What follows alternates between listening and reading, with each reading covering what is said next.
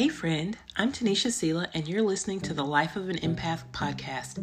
I'm an empath, Akashic Records reader, and intuitive guide. I'm exactly what you would expect a modern day mystic to be. I meditate, I'm a crystal lover, sporadic yogi, and I believe in love and universal goodness. I help high-level creatives, empaths, and teams achieve emotional clarity and allow them to utilize intuition as business strategy. On this podcast, I share stories about my personal spiritual journey, the lessons that I'm learning through my clients, and life as a wife and mom of 2 toddlers. Welcome to my life. Let's get started.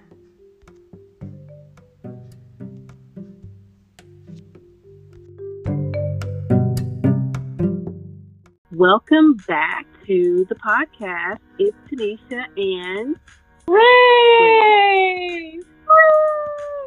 You're here, and today we are talking about a very interesting topic. We're talking about the spiritual concept of surrender. We're talking about false narratives. We're talking about all things spirituality as we always do in our own way.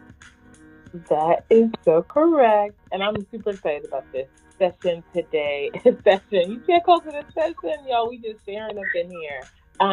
But I'm really excited because I think that surrender is a topic that many people struggle with.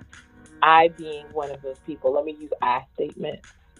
And I feel like you have a lot of really great things to share on surrender that really help us to better frame our understanding. So what I would love for you to discuss, Ms. T, is tell us a little bit about what is surrender? How are we defining it?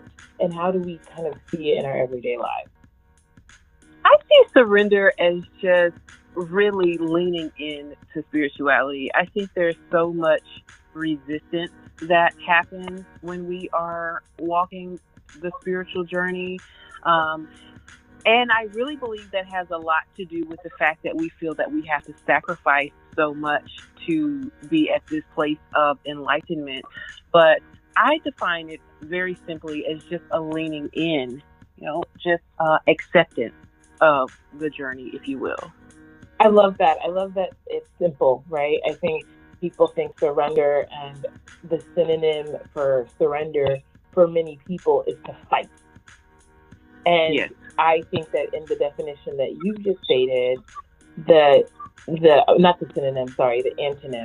antonym for surrender in this definition that you're giving us is simply to resist, right? You're using what I love to call neutral language in order to help us understand that it's the actions that are attached to them that actually create the reaction. So I think that there's a lot to unpack there, but how does the lack of surrender start to take root beyond resistance? I think what a lot of people, let me use I statements again, I do, is sometimes we create this notion. We have this reality of our own construction that support this narrative that we are not resisting.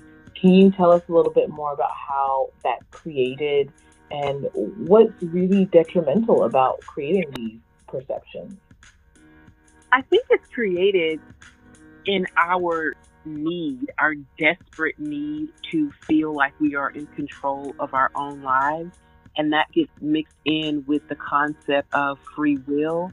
And in that, we create our own story about how things should look like and how we want to show up to our own lives. And that serves as our own self-validation, if you will. And the detriment in that is that, for one, we're not going to ever achieve our soul purpose. We are rejecting spirituality. And in rejection of spirituality, we're rejecting spirit. And in rejection of spirit, we're rejecting our higher consciousness. So ultimately, rejection of spirit is rejection of yourself, So the detriment in that is that we're unhappy, we're unfulfilled. We were born to seek, and seeking ascension is the purpose of life. If you ever wanted to know what the general purpose is, we're here to seek. I keep saying that in my sessions. I keep saying that in my group sessions. And I think that our rejection of our purpose and our rejection of surrendering is just to our own detriment in multiple ways. There are many manifestations of that. I really love that idea that we are here to seek. I think that is something that no matter how someone identifies religiously, no matter how someone believes, that seeking, right, that journey is a universal element and a part of every living being's transformation, one would call it. I think in the last podcast, you might have even called it, did you call it transcendence or like ascension? You called it something that I was like, whatever that is, I want to buy some. But it's really, quite frankly, the heart of surrender, right? You surrender so that you can continue to seek. And I think something that I would love to leave the audience with in this podcast today is, how do we surrender better? We surrender better by getting to know who we are on a soul level. Surrendering doesn't happen unless you surrender to yourself first. And I think that we get so comfortable in coming to our emotions and giving in to how we feel versus actually accepting that universal pull that is always guiding us, no matter if we accept it or not. It's always pulling at us. That's what it means. That's what we're chasing when we're seeking, that gravitational pull. And so I think that we must answer to that. That is how we start to surrender. Surrender is listening. Surrender is yielding. Surrender is acceptance.